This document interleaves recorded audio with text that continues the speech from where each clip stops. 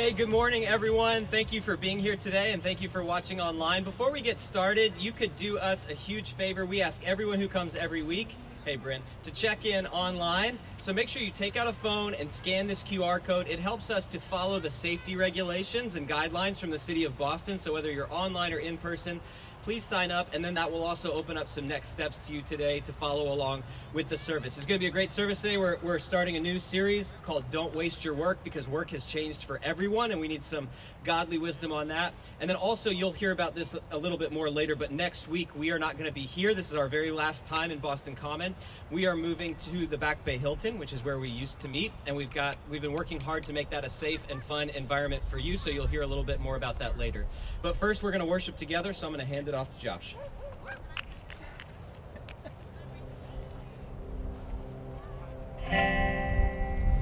Morning, everybody. Excited to see y'all here again and have another chance to worship with y'all out in the Commons. All right, let's get to it.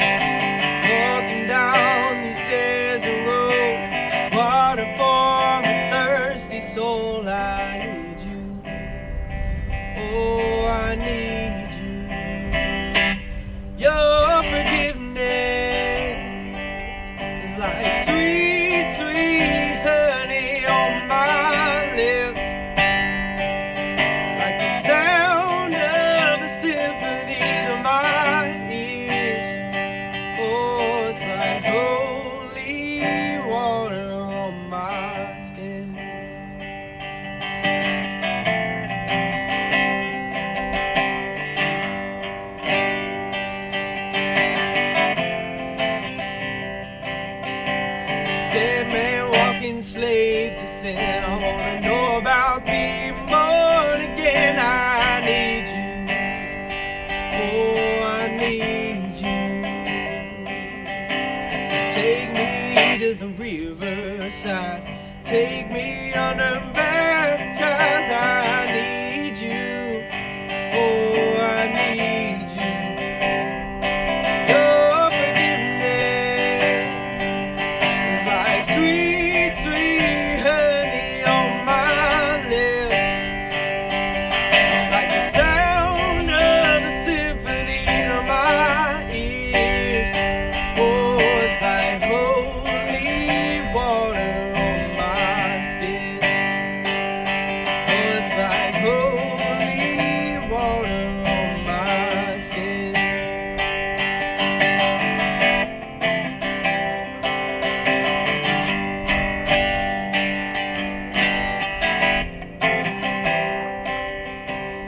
I don't wanna abuse your grace. God, I need it every day. It's the only thing that ever really makes me wanna change. I don't wanna abuse your grace. God, I need it every day. It's the only thing that ever really makes me wanna change. I don't wanna abuse your grace. God, I need it every day. It's the only thing that ever really makes me wanna change. Oh, I don't wanna abuse your grace. God, I need it every day. It's the only thing that ever really makes me wanna change. Your forgiveness it's like sweet, sweet honey on my lips, like the sound of a symphony to my ears. Oh, it's like holy water. Your forgiveness is like sweet, sweet honey on my lips, like the sound of a symphony to my ears. Oh, it's like holy water on my skin. Oh, it's like holy water on my skin. Oh, it's like holy water on my skin.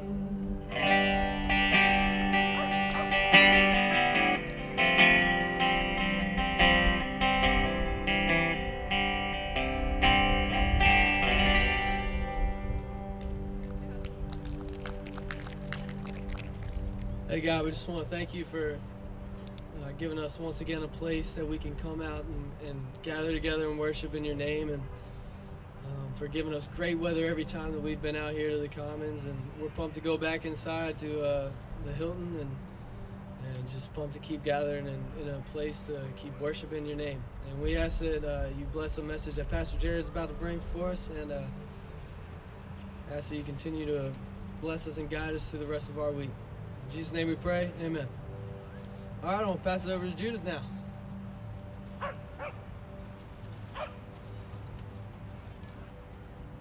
Good morning.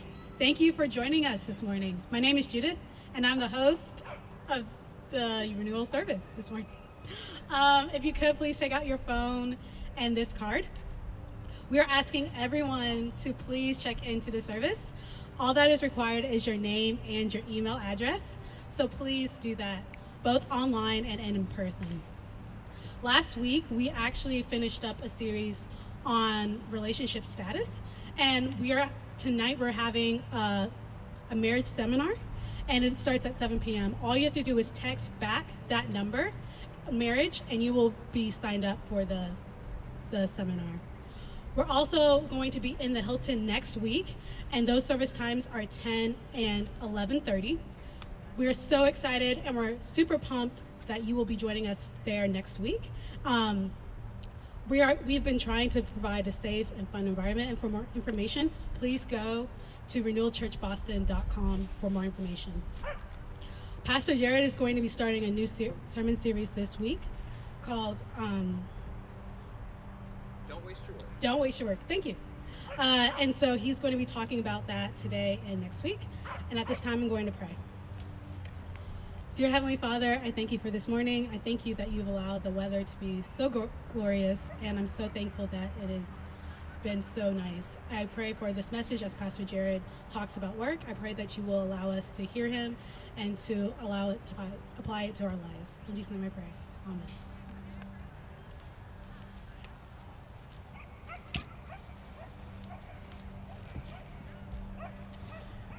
Good morning, everybody. I'm Jared Kirk, pastor of Renewal Church. Before I dig into the message today, I wanted to share with you just a little bit about that marriage seminar. It's actually really not a seminar at all. It's a guided conversation. It's 1 hour where you get skills and tools to make your relationship better. It's crazy fun. Heather and I lead it together. We've done it a few times. So if you text the word marriage back after you check in, we'll send you the link so that you can get all the details on that. You'll come away having more conversation with each other. Your relationship will move from roommate status, in case you've ever, you know what that's like. You end up just in your pajama pants, just watching Netflix together, to something that's actually re-sparking the romance in your relationship. So I hope you'll join us for that. Today we're starting a new teaching series called Don't Waste Your Work. And when I grew up in South Florida, I was in high school and I had spring break every year. Now when you live in South Florida, spring break's not the same as when you travel to South Florida. So for me it involved going and finding a beach, finding a palm tree, and just laying there and working on my tan for a week straight. I would just lounge. I did absolutely nothing. Now my father has always been a really big believer in hard work, and so this killed him in his soul that I was just laying around. So he had to work every day, so he invented this. He came up with a solution to my lounging. On Monday night, one spring break, he showed up with his pickup truck full of rocks. Each rock was about this big. And he said, "Son, there's a problem with erosion on our canal in the backyard. And so every night when I come home, I'm gonna have you unload these rocks from the back of the truck. And then the next day when I go off to work, you're gonna move these rocks from the front yard down to the back bank and build a retaining wall along the canal to prevent erosion." And so that's what I had to do. Every day I had to get up and haul rocks. It was actually a pretty ingenious solution for ruining my spring break. And you know what the real problem with it is?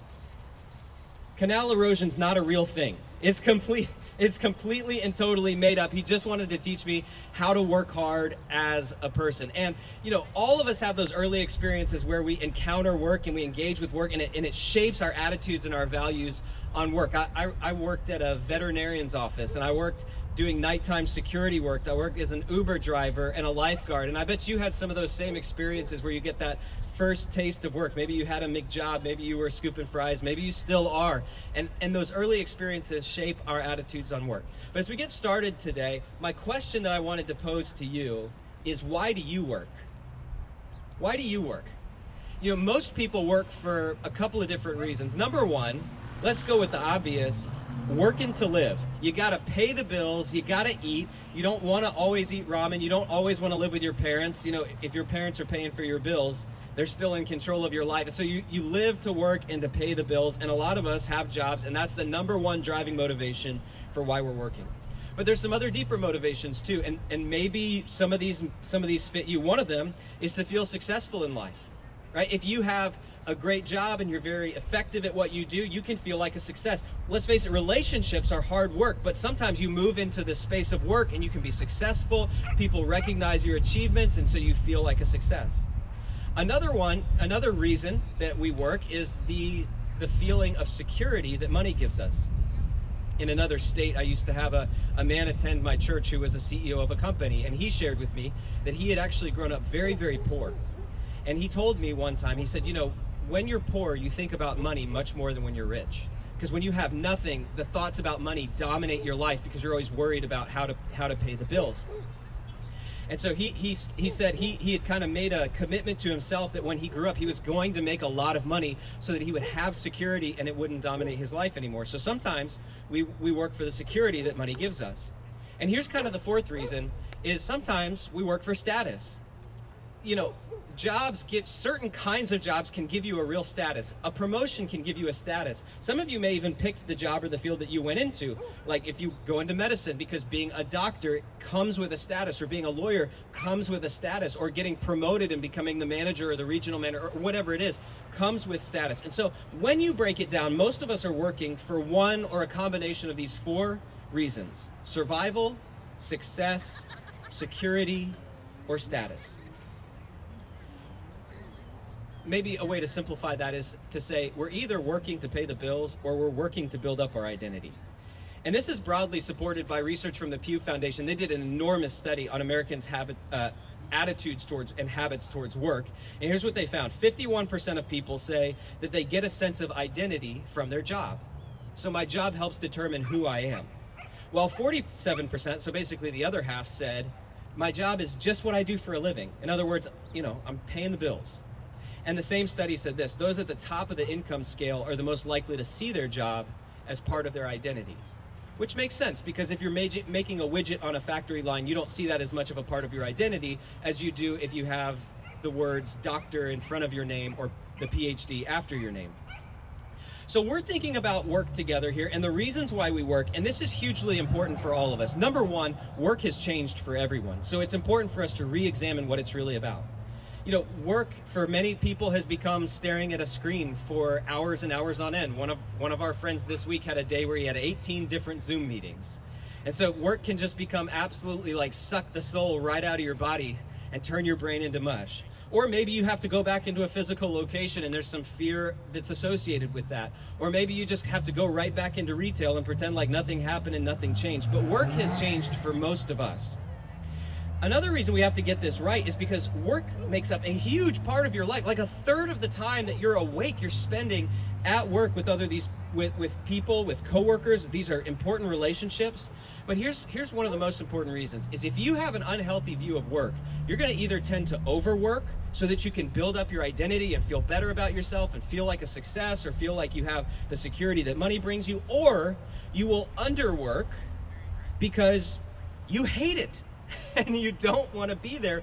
But either way, it can be destructive in your life if you have unhealthy attitudes about work. We've all seen people who run away from relationships and run to work because in their relationships they never get appreciation or recognition or feel like a success, but they get that at work. And so they overwork and overwork and overwork, and meanwhile their relationships in their personal life crumble and die. So I know and I believe, and I hope that you do too, there is a better way to view work.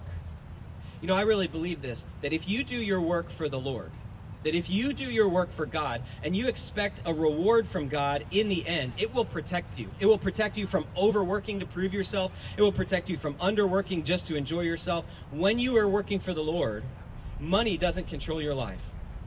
And your self-worth is no longer wrapped up in your net worth, and now you're free to give generously. Your work is also a huge part of the impact that you have on this world. Our church exists to develop urban professionals to impact global cities for Christ. That's what gets us up every morning and motivates us to do the work that we do, to help equip you to make an impact. And the work you do is a huge part of the impact God wants you to make in this city or wherever you go in the world when your time in Boston is done. Your work is a part of an influence and an impact that God wants you to have, but only if you yield it to Him will you have the impact that He wants you to have. So that's why we're opening our Bibles today looking in the book of Colossians chapter 3, because God's Word has this incredible teaching about work, and it's a wonderful reminder about the purpose of your work that can help get you out of bed and work in a different way every day. We're starting, as I said, this new teaching series called Don't Waste Your Work, because it's easy to slip into getting security or self-worth from your work, but work was never designed to give you those things. Only God can give you those things. So let's look at Colossians together, and we'll look at, let's read it, and then we'll talk about what it means afterwards. Here's Colossians 3, starting in verse 23. It says, "Whatever you do, work at it with all of your heart, as though you're working for the Lord, not for human masters, since you know that you will receive an inheritance from the Lord as a reward. It is the Lord Christ you are serving." So that's it. It's a short little passage, but in this little passage about work, we find these 3 decisions that you can make, that I can make, in order to yield our work to God and have the impact and the purpose in our work that God has for us. So here's the 3 decisions about our work that we get from this text. Number 1, I can decide who I'm working for. The text here says, work at it with all your heart as working for the Lord. In other words, your boss may have asked you to do a task or a job, but you can choose to do it as though Jesus had asked you to do it himself. And it's not just a mental trick to get yourself to do it. God actually accepts that as a form of worship. God loves when you do your work for him. And I mean, this is just a beautiful teaching from the Bible. That you could be going about your ordinary, average day. You can be filling out spreadsheets, changing diapers, scooping fries, emailing a coworker, or going on your 12th Zoom call, and you can decide, Lord, I am doing this as though you had asked me to do it, and say, God, I'm not feeling it. I'd rather be on social media. I'd rather be looking at Zillow. I'd rather just browse for a while online, but I am offering this thing to you, this action to you, as part of a lifestyle of worship. That's what Romans 12, 1-2 speaks about. It says, therefore I urge you, brothers and sisters, in view of God's mercy, to offer your bodies as a living sacrifice, holy and pleasing to God. This is your true and proper worship. And I love that, right? The idea of worship here is it's not just when you sing songs or when you hear someone talk from the Bible or about the Bible. Worship is everything you do with your body. Literally everything you do, you can offer it to the Lord and say, God, this is in your hands. You don't have to be doing Christian things to be worshiping. Martin Luther, who is a famous reformer, I think in the last service I slipped up and said he was the famous revolutionary. He said this, the Christian shoemaker does his duty not by putting little crosses on the shoes, but by making good shoes, because God is interested in good craftsmanship. So Christian work is not sneaking John 3:16 into your email signature. It's offering every task to the Lord, and that transforms your work into worship every day. When you decide, I'm doing my work for the Lord, it is just incredibly freeing, because you're working for someone who loves you, who created you to do good things, who created you to work hard. When you work for the Lord, you're no longer a slave to money. Your net worth doesn't determine your self-worth. When you work for the Lord, your work no longer tells you whether you're a success or not. Because success, when you know God, is knowing and doing the will of God. That's success. And your work can just be work that you offer to him. And so the first thing you have to do is, I've got to decide who I'm working for. But here's the second decision to make. I have to decide to work diligently. And this follows logically from the first one. If I'm not working for my boss, I'm working for Jesus, I'm offering it to the Lord, then that means I have to work with diligence. The passage that we are studying today was written to Roman slaves in the 1st century. And in the 1st century, when this was written, slavery was practiced in virtually every society and culture that we know of. Roman slavery was different than American slavery that we learned about in history class in a few ways. It was not race-based. People would become slaves in Roman society by being taken as prisoners of war. They would often sell themselves into slavery to pay off their debts, or many times newborn infants, instead of being aborted, they would be exposed, which means their family would just leave them out on the side of the road. And then wealthy families would often pick up these infants on the side of the road and bring them into their household as slaves. Slaves were indistinguishable from regular citizens in daily life because it was not race-based, and because they didn't wear any special clothing, it was hard to tell who they were. They were also able to make some money on the side and often purchase their freedom. But the one defining characteristic of all slavery, and the one part which makes it an evil and abomination in God's sight, is that you are not free to alienate your labor for compensation. You work, but you don't get the fruits of your work. It goes to someone else. And really, that's the part that... So the attitude to work for slaves was, why should I work for you? Why would you work when you don't have to? You work when someone's eye is on you, when they're watching you. You work so that you don't get beat, and that's it. And so what's happening here is the Bible is giving dignity to all work, regardless of how evil the people around you are. Regardless of how unjust your situation is, no one can steal from you. the fact that your work could be offered to the Lord. And so the Bible's presenting the idea that even in the most extreme circumstances, you can work diligently at all times and offer that to God as worship. And he sees you, and he knows you, and he rewards you. So when we bring that into our situation, we understand we don't work for a paycheck. We don't work for a boss. We don't work so that we just don't get in trouble or for status. We work diligently because we're working for the Lord, and he's the one who repays. Ecclesiastes 9:10 says this same thing in a different way. It says, whatever your hand finds to do, do it with all of your might. So that's the second decision I make about my work. I decide to work diligently. And here's the third one and final one. I have to decide to work with eternity in mind. The text today ends by giving the reasoning why any thinking person should work hard regardless of whether they're being recognized. It says, since you know that you will receive an inheritance from the Lord. So according to the scripture, you have an inheritance coming, and God is the one who will reward you when you work in his name. So when you keep eternity in mind, it allows you to work diligently today. And Jesus says even the smallest things that you do impact your eternity.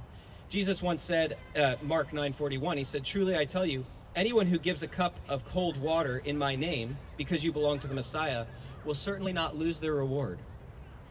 And so if that logic applies to a cup of cold water, how much more the work you do day in and day out that you offer to the Lord. And when you work with eternity in mind, it totally changes your perspective on your job each day. Because eternity helps you to remember that in 100 years, your company probably won't exist. In 1,000 years, this country probably won't exist. But in 10,000 years, your coworkers will still exist. They are important and valuable and eternal people who matter to God, and therefore they matter to us. It really puts your work in perspective and allows you to bring a bigger purpose to your work. And you know, at the end of your life, you'll have to give an account of your life to God, and he's essentially going to ask you two questions. The first question is this: what did you do with my son Jesus Christ? And that's the salvation question. That's the question about where you spend eternity. But the second question is, what did you do with the gifts and abilities that I gave to you? And that's the question that determines your rewards and responsibilities in the next life. Now, you may be listening to this today and realize that you've been working for all the wrong reasons. You know, for status, to feel like a success, to get a sense of security from money. You've been asking your job to give you things that only your Creator can give you. And you are exhausted because you've been working so hard, and you've actually realized something. That life without God starts to feel like hell long before you die and have to worry about the real thing. That sense in your soul that you're being crushed by your work is leading you to know that you need a relationship with your Creator. That you need your sins forgiven, that you need to have a personal relationship with God. You need to know that heaven is your home, and that God can come into your life and give you the strength to work in a different way, that he can bring purpose into the everyday things that you do. Well, in just a few minutes at the end of the message today, I'm going to pray a prayer asking Jesus to be the forgiver of my sins and the leader of my life. And maybe today's the day for you to make that prayer your prayer and start a relationship with God through his son, Jesus Christ. Now, we're going to pray that prayer in a little while today, but first, I want to talk about when you leave here today and when you go to work tomorrow morning. Some of you may have to work tonight. Here's what I want you to leave with. I want to challenge you, very simply, to work hard in Jesus' name. That's the whole thrust of this text here today, is that you work hard in Jesus' name. And so let's talk about those two things. What does it mean to work hard diligently, and what does it mean to do it in Jesus' name? So first, let's look at diligently from a biblical perspective. The Bible gives us a proverb. It's a word picture to help us understand diligent work. And let me share it with you. It's in Proverbs 24. It says, I went past the field of a sluggard, which is a great word, isn't it? A sluggard perfectly describes that person who's lounging. It was basically me on spring break. It says, I went past the field of a sluggard, past the vineyard of someone who has no sense. Thorns had come up everywhere. The ground was covered with weeds, and the stone wall was in ruin. So you get the picture? You see this man who owns a vineyard, but it's in disrepair. No one's been mowing the grass. No one's been weeding. There's thorns everywhere. The wall's broken down. He said, I applied my heart to what I observed and learned a lesson from what I saw. A little sleep, a little slumber, a little folding of the hands to rest, and poverty will come on you like a thief, and scarcity like an armed man. The man in the proverb you see here isn't resting for just one day. He has ignored the vineyard every day. And each day he says, I'll deal with it tomorrow, until all of a sudden it's in disrepair. He hasn't cut the grass. And so when he goes to collect his harvest, it's either going to be choked out or it's going to be stolen. And the whole point of this parable is that it's really easy to judge the man in the parable. How could you let your vineyard fall into disrepair? But the question of the parable for you and for me is, what area of your life is like the vineyard? What have you failed to tend to daily so that it has fallen into disrepair? Does your marriage need tending? Have you let the weeds come up in your finances? Maybe your physical living space is like a crumbling wall. Now I'm preaching to my college self. What in your life has become the vineyard that requires diligent work? Maybe you write that down. Maybe share that with a friend or somebody that you came with today over lunch later. What in your life has become the vineyard that needs diligent work? And the great thing is, you know, a lot of times we avoid those things because they're painful or because they're embarrassing or because they're complicated. But I find that the moment we turn to face them and ask God for help, He gives us the strength we need to work diligently. So I want to encourage you in that. But the second part of that was to work hard in Jesus' name. Now, work hard makes a lot of sense. That's easy. But how on earth do you do your work in Jesus' name? And I think there's some obvious things. You know, it means not stealing or cheating. It means paying fair wages. It means doing your work with integrity. But on a practical day-to-day basis, there was a practice that was given to me years ago. I just found it so helpful for myself, and I wanted to share it with you. And here's what it is. It's very simple. You know, each day when you work, you probably look at your calendar before you work. And so you look at all the meetings you have coming up. What do I have here?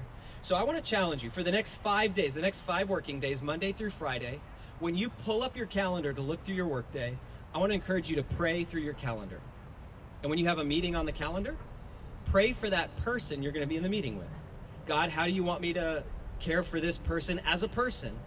God, here's a problem I'm facing in my work. Would you help me face it? God, here's anxiety or tension or confusing I'm dealing with. Would you help me know what to do? Would you give me wisdom? God, would you help me to love these people well? And maybe most importantly of all is just the posture of that prayer, saying, God, this day, these meetings, these people, I put it all in your hands. I want to do it your way, and I want to do it for you. And I feel like if you try that for 5 days, it will help change the way you work and offer it to the Lord. Piece of work, but because you've been trying to get something from work that you can only get from your Creator.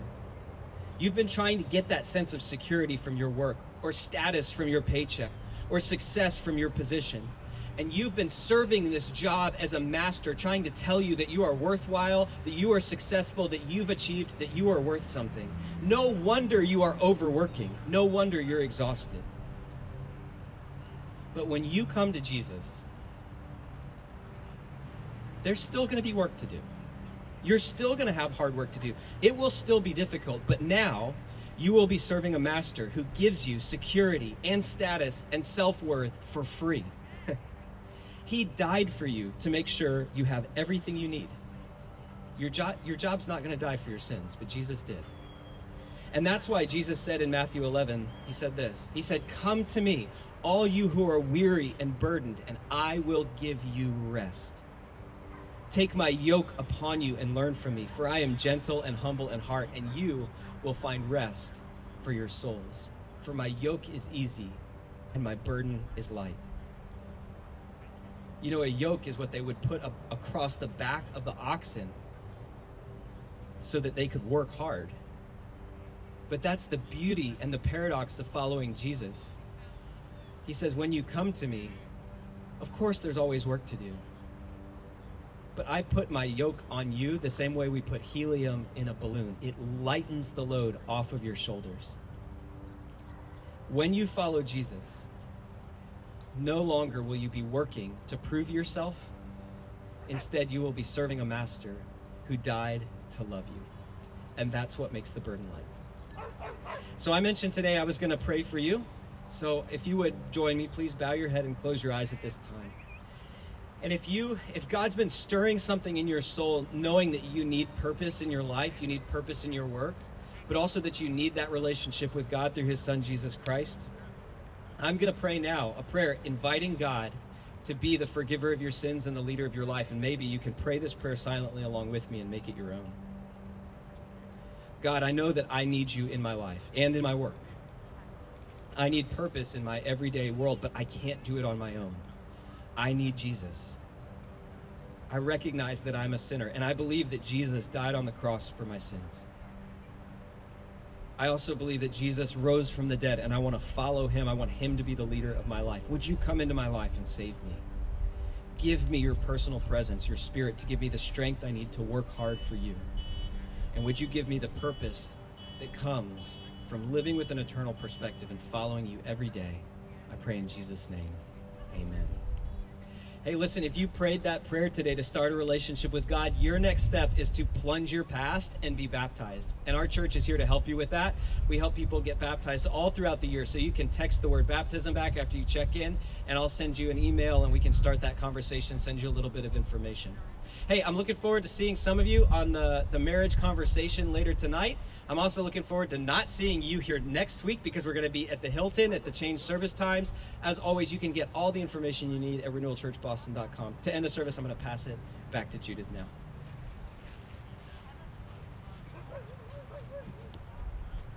Thank you so much for joining us.